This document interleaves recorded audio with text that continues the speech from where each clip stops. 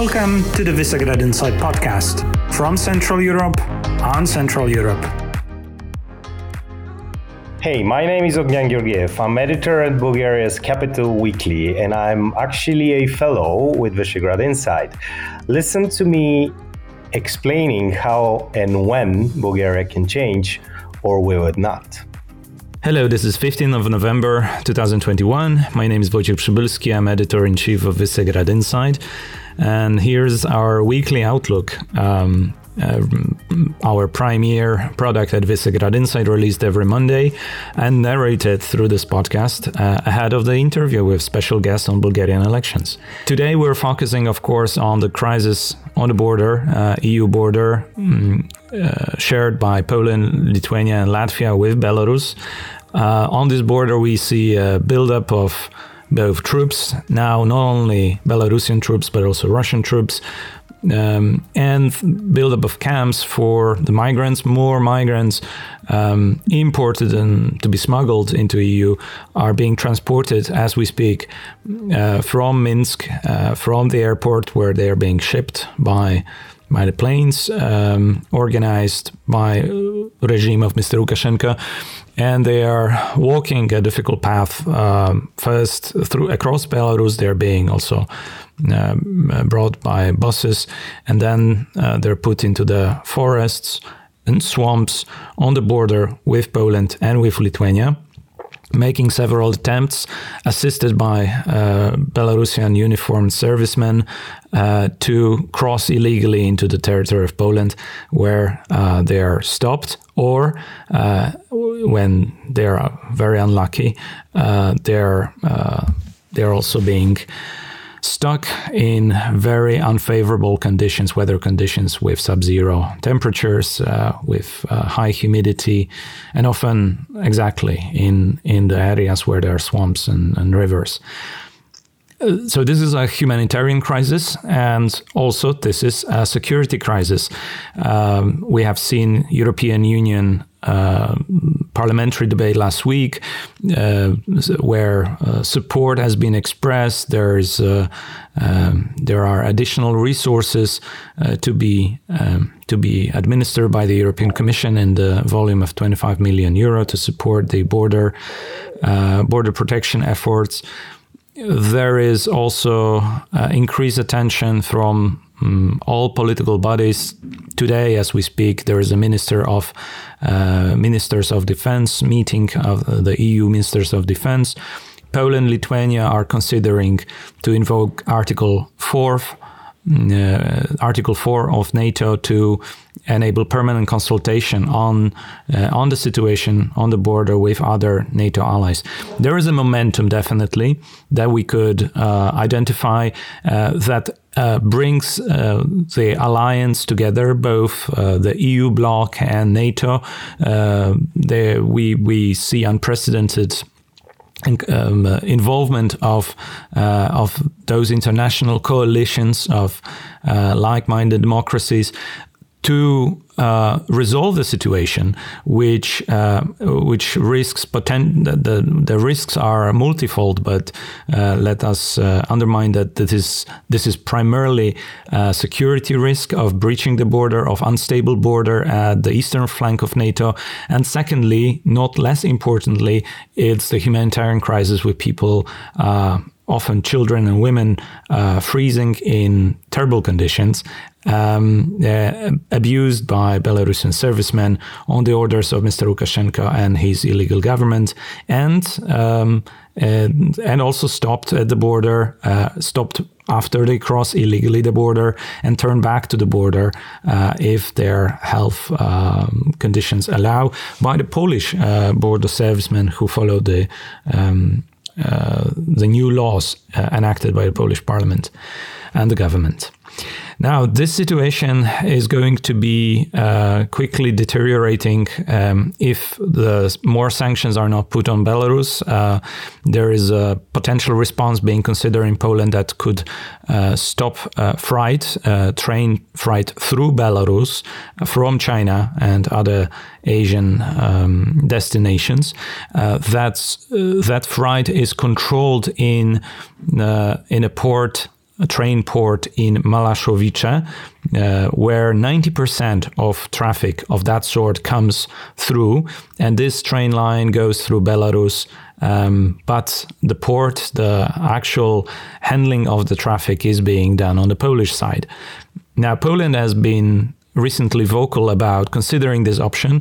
It would not do it unilaterally. It needs the EU to come together with a decision of that sort, at least credible threat to Belarus, because then Belarus will be pressured from both sides.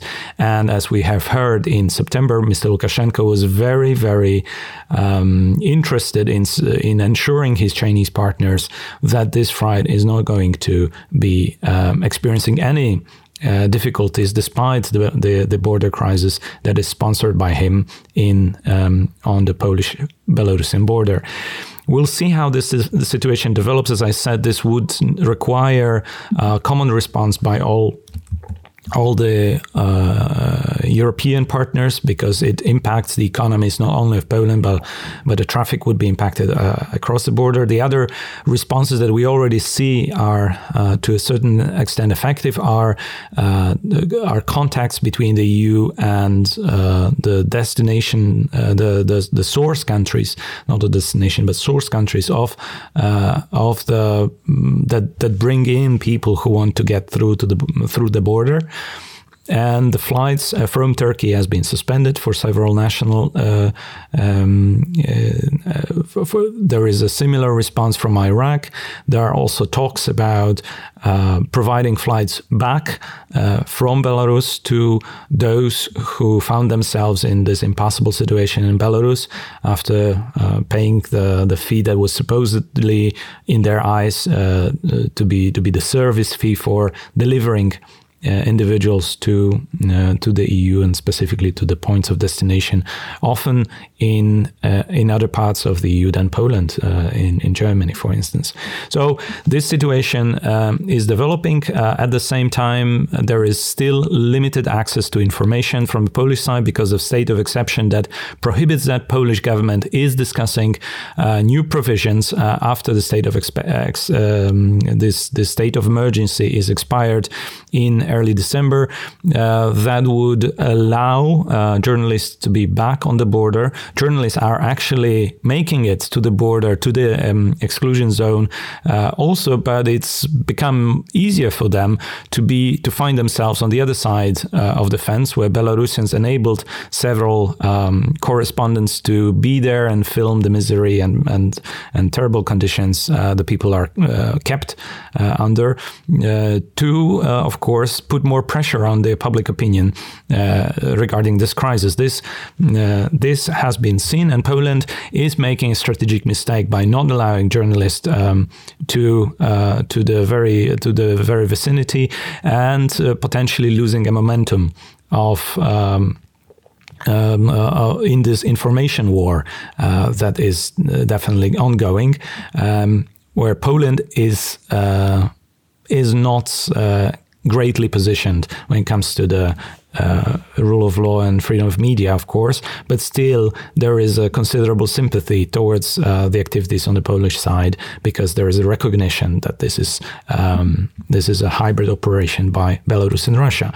Russia, at the same time, are amassing troops and tanks on the border with Ukraine, adding more pressure on the eastern flank or the eastern parts of Europe.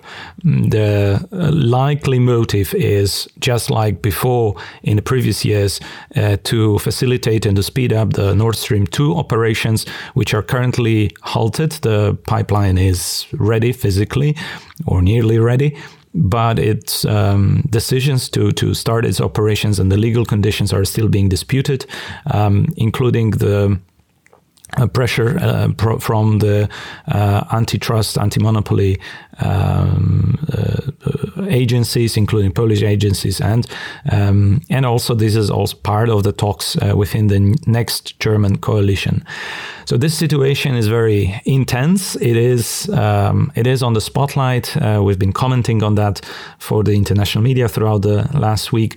But frankly speaking, the big steps, the real steps, are now to be taken by Poland to ensure that there is access to information.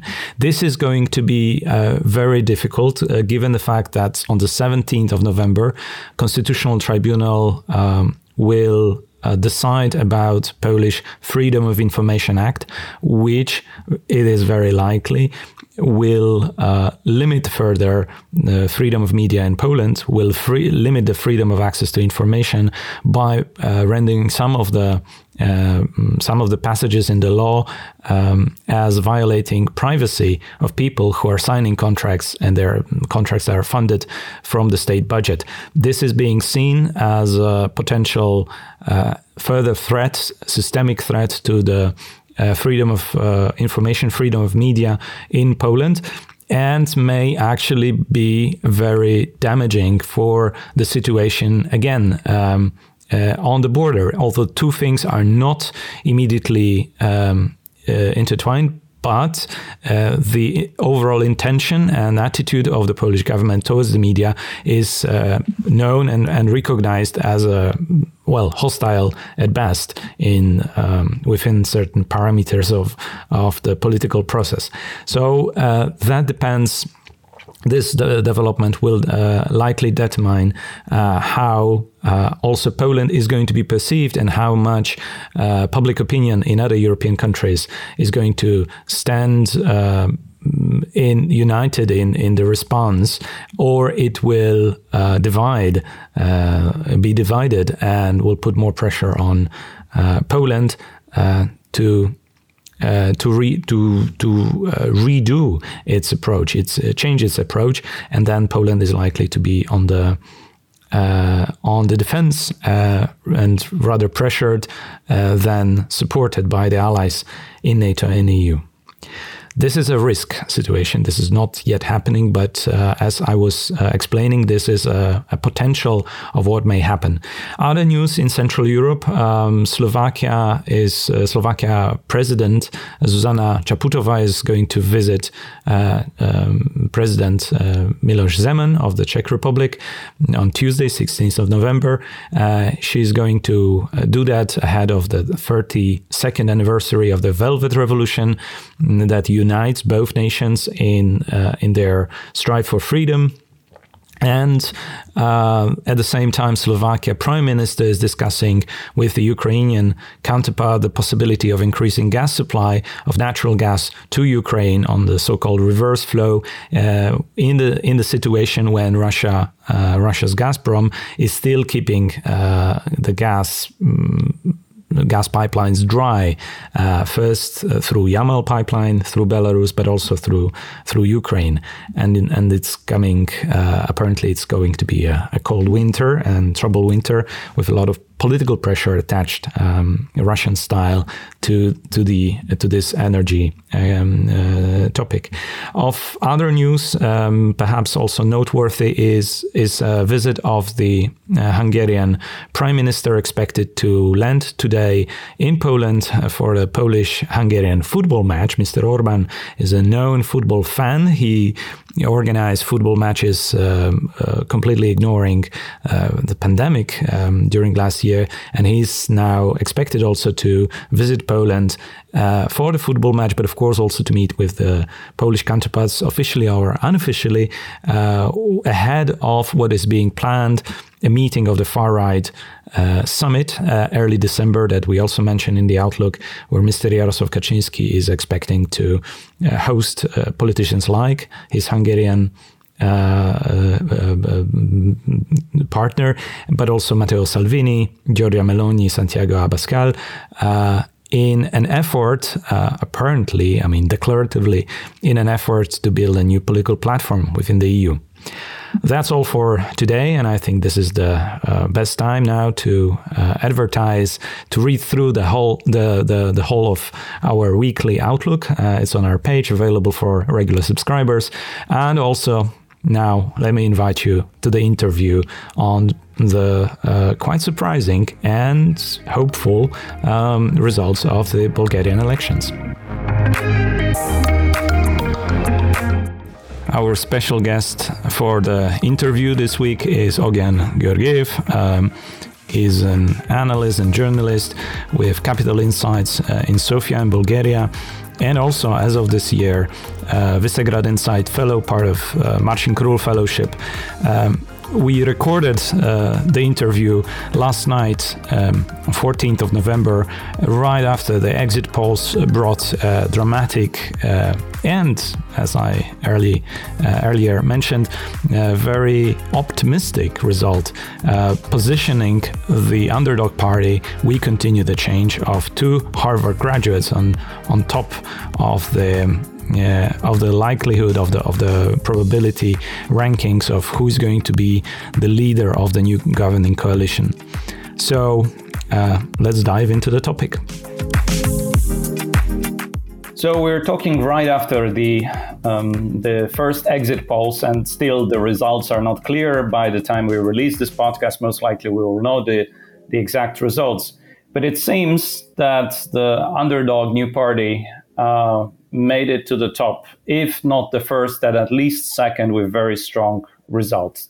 We Continue the Change, technical government-led party, is now going to be the kingmaker of Bulgaria, isn't it so? Well, it looks like they fulfilled their own prophecy, which was we are here to change things.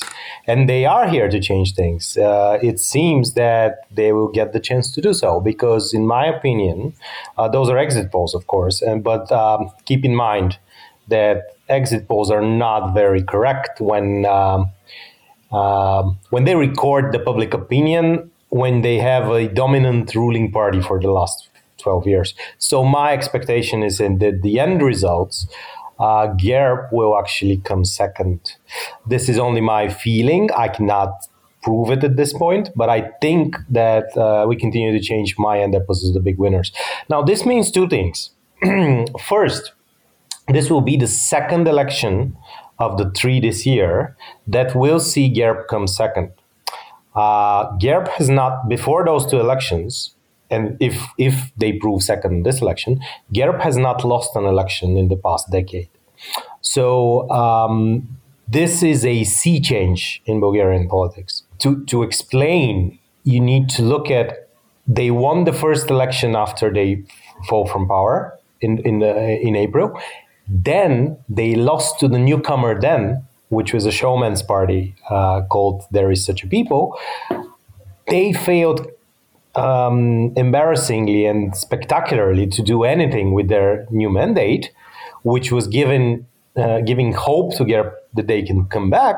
And now their second election, and GERB, even if they don't come up second, they will fight for the first place, which means that we are now seeing the permanent loss of control of GERB over the Bulgarian political cycle, which I think will be immensely important in the coming months. And second, if and when We Continue to Change end up first or second, doesn't matter, they will get a mandate to rule, which will be possibly their opportunity to prove that they're different. So those are the two things that come to mind first. Now, I can go into details, but you can ask me, of course. Yeah, that is going to be really an interesting dynamics to see in Bulgaria, especially that exactly 12 years of the status quo, as we have seen, has brought only stability of corruption, breaking of rule of law, and as of summer last year, we have had a continuous pressure from the street protests, but also then followed up by sanctions, Magnitsky Act invoked on several in Bulgaria. We have seen, in general, backsliding in Bulgaria. That was, I think, underreported, but no less severe than in other countries of Central Europe, like Hungary and Poland. Bulgaria, in a way, benefited from the umbrella of being, part of, with GERB on board, part of the main establishment in the European Parliament, on the European scene, that is the European People's Party. It shielded the government partly, and it also wasn't so spectacular like in case of Hungary and Poland. So Bulgaria was not so much in the focus, but things weren't going so well. Now, I wanted to ask you, what would be, in your opinion, the program, We Continue the Change, that could reverse the trends, that could potentially, bring Bulgaria essentially some progress rather than backsliding? It's very interesting. So the two guys known in Bulgaria as the Harvards, because they both graduated in Harvard, they were always keen, because I know them for some time ago, they were always keen to promote the American spirit of how to do things, like to just complete your missions, if you want, which is a very Harvard way to look at the world. You do know what I mean. But it's not, of course, the Balkan way. Neither it's the Bulgarian way. Neither is Central and Eastern European way of looking at the world.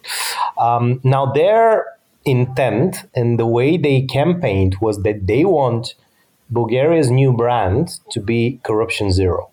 Now, this is a major promise for a country that's known for having huge problems with corruption. The country has just been slapped with Magnitsky Act for huge government corruption. But even if, to put it this way, even if they don't succeed in this, which will be, of course, an immense task, given that they will have a coalition government, to say the least. So a coalition government is not the same as your own government. So they will have to balance this. But even in this case, the fact that people who are openly saying this are now coming on top shows that there is a will in Bulgaria to actually change things, which is a good step. Now, how will they go about this? For example, both of them were ministers in the caretaker government for months, and they've actually achieved quite a lot in those 4 months, which is why they're getting the result they're getting now, which shows that they actually can deliver on some of those promises. Now, there are people who are saying that that they will run empty at some point because all the things that are easily achieved has already been achieved or have already been put on the table. There is nothing such spectacular thing that they can be put on the table and then just suddenly solves the complete problem with the corruption in Bulgaria. In my opinion, we are in a state that is so deeply rotten in its core. The state has been so deeply entrenched in the corruption ways that any progress towards dragging those schemes out in the light and then letting them die off is going to be a major change in Bulgarian scene. If you look at it, we are not so hard to reform. It's not so hard to reform things. If you take away the layer of people who are there to benefit themselves, which is not a large layer of people, I should say, then things should be moving in the right direction. Now, this is my opinion. Of course, they might have their own opinion, but let's see. So let's now take a context of European politics and how, Bulgaria is seen today more on the margins, right, of also because of the dynamics of the trends that we just described. But I have two questions that actually position Bulgaria in the very center of European politics. And one is the situation or the tensions with North Macedonia. This is the big question of Bulgaria positioning in the region altogether, but also influencing the agenda of the European Union. And secondly, we can talk a little bit about the party politics, but maybe let's go into that one by one.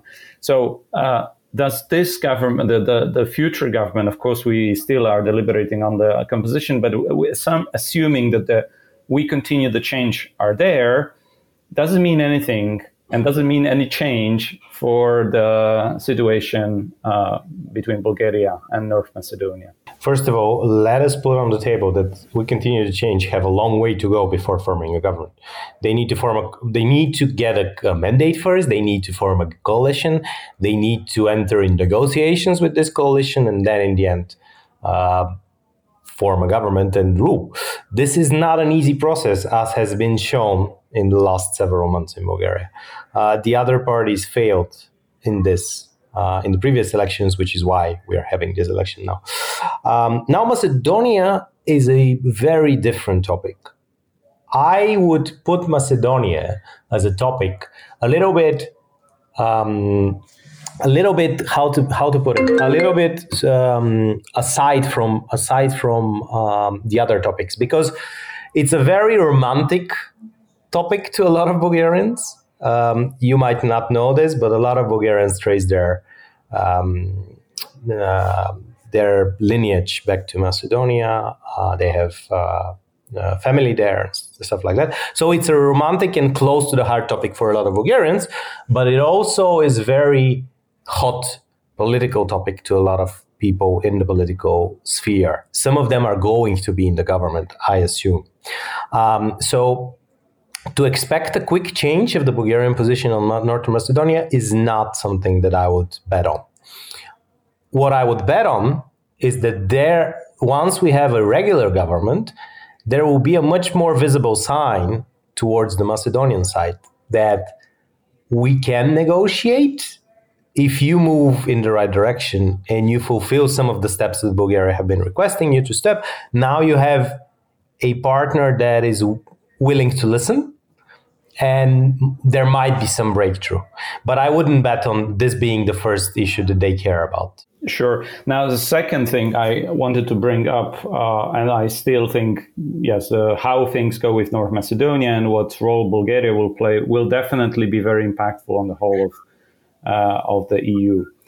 The second point related also to European policy, Bulgaria was preparing or discussing the perspective of going to Eurozone, hasn't it? And now we're having, again, kind of confirmation that the economic, financial leadership with two guys very much capable of delivering, as we heard from you, your description, are going to be steering the economic and financial agenda as well as the political one. So do you think this is going to be a topic? This is going to be a way for Bulgaria now? I think it is a topic. People are discussing the Eurozone. People are discussing how and when Bulgaria will enter the Eurozone. There is a timetable that now sets to 2024 as a date for entering in the Eurozone, but it is not a final timetable. It all depends on how the political class will actually move. From what I know and from what I heard, I cannot say that they are against the Eurozone in any way. So my suspicion would be that they will keep on moving the country in that direction. Now, how and when will they tackle the public debate about this is something that they will need to think hard on. I wouldn't expect any sudden movements on this front, though, because for now, everything's flowing in the right direction. Now is an inflation time, crisis time. It's not a good time to start those negotiations and debates because, least of all, Bulgaria has debt to service and it doesn't want to go into public debates about when and how it will enter the Eurozone because markets are very volatile. So I would think that they would wait a bit. I mean, even if they form a government, they would wait a bit before going into this discussion because this is an expert discussion that needs to be framed and then it needs to go with a public face with somebody who people trust and they will need to listen from them. But this is again something that they will need to tackle probably a little bit down the line. Not immediately, because immediately you have other problems, as we already discussed. Now, the final question and the final point, we are pretty optimistic now about the situation in Bulgaria, that there is indeed a chance for a change in this situation of Bulgaria is more likely for good. Also breaks a stalemate and, of course, a third election we have a saying in Poland, you try it for the 3 times and the 3rd time must be successful. So fingers crossed for that. But if you were to enumerate 3 things that may go wrong from the point of view of political party game, but also from, we have COVID still, the vaccination problems, the numbers are not very encouraging in Bulgaria, to the opposite, actually. So what can go wrong so that actually there will be no continued change? That's a very good question. There is lots that can go wrong. This is the short answer is lots can go wrong. And it has been going wrong in the past several months. The first thing that can go wrong, of course, is that there will be no coalition government. It's very easy to assume that they will just fail in their prospect of forming a coalition government. There might be another election in three months' time. So we don't know. We are in this situation where they're promising to be better than the last party that won, which was, as I said, the Showman's Party. They promised to be better than them. Are they? This is going to be a huge topic in the next several weeks. Assuming that this goes right, then you have several things that can go wrong. First, there is still the big question of how do you make the judiciary independent? How do you make the big question about Bulgaria corruption and the Bulgarian legal system is how do you make the prosecution service work? The prosecution service in Bulgaria is not working at the moment. How do you make it work? It's not an easy question. It's again a question of coalition building. So this is second thing that might go wrong, because whatever you promise, if you cannot deliver on the basic thing that you want to move the country towards the zero corruption, then all your other promises will fail. And then the third thing is, of course, COVID. COVID is a major factor. Bulgaria has seen disastrous level of COVID deaths. There is nothing that can be done now because the trend is already where it is. It's actually going down a little bit, so I expect this to keep on for some time. How they tackle this, how they tackle the health crisis is a big question. And of course, it's going to be a very hard winter. It's going to be an energy crisis winter, and it's going to be a winter with a heavy inflation attack on it. So this is going to hit whoever comes in power next. So your first several months will be a hell of a ride. I mean, you need to tackle an energy crisis, a health crisis, you need to change the judiciary, and you will be under attack by the still powerful status quo that it's outside. So I wouldn't envy anybody who's in the driving seat in the next several months. Yes, but we will be watching closely, and fingers crossed that at least part of the continued change in a good direction can be really observed in Bulgaria. Thank you so much. Thanks for joining the podcast. Thank you.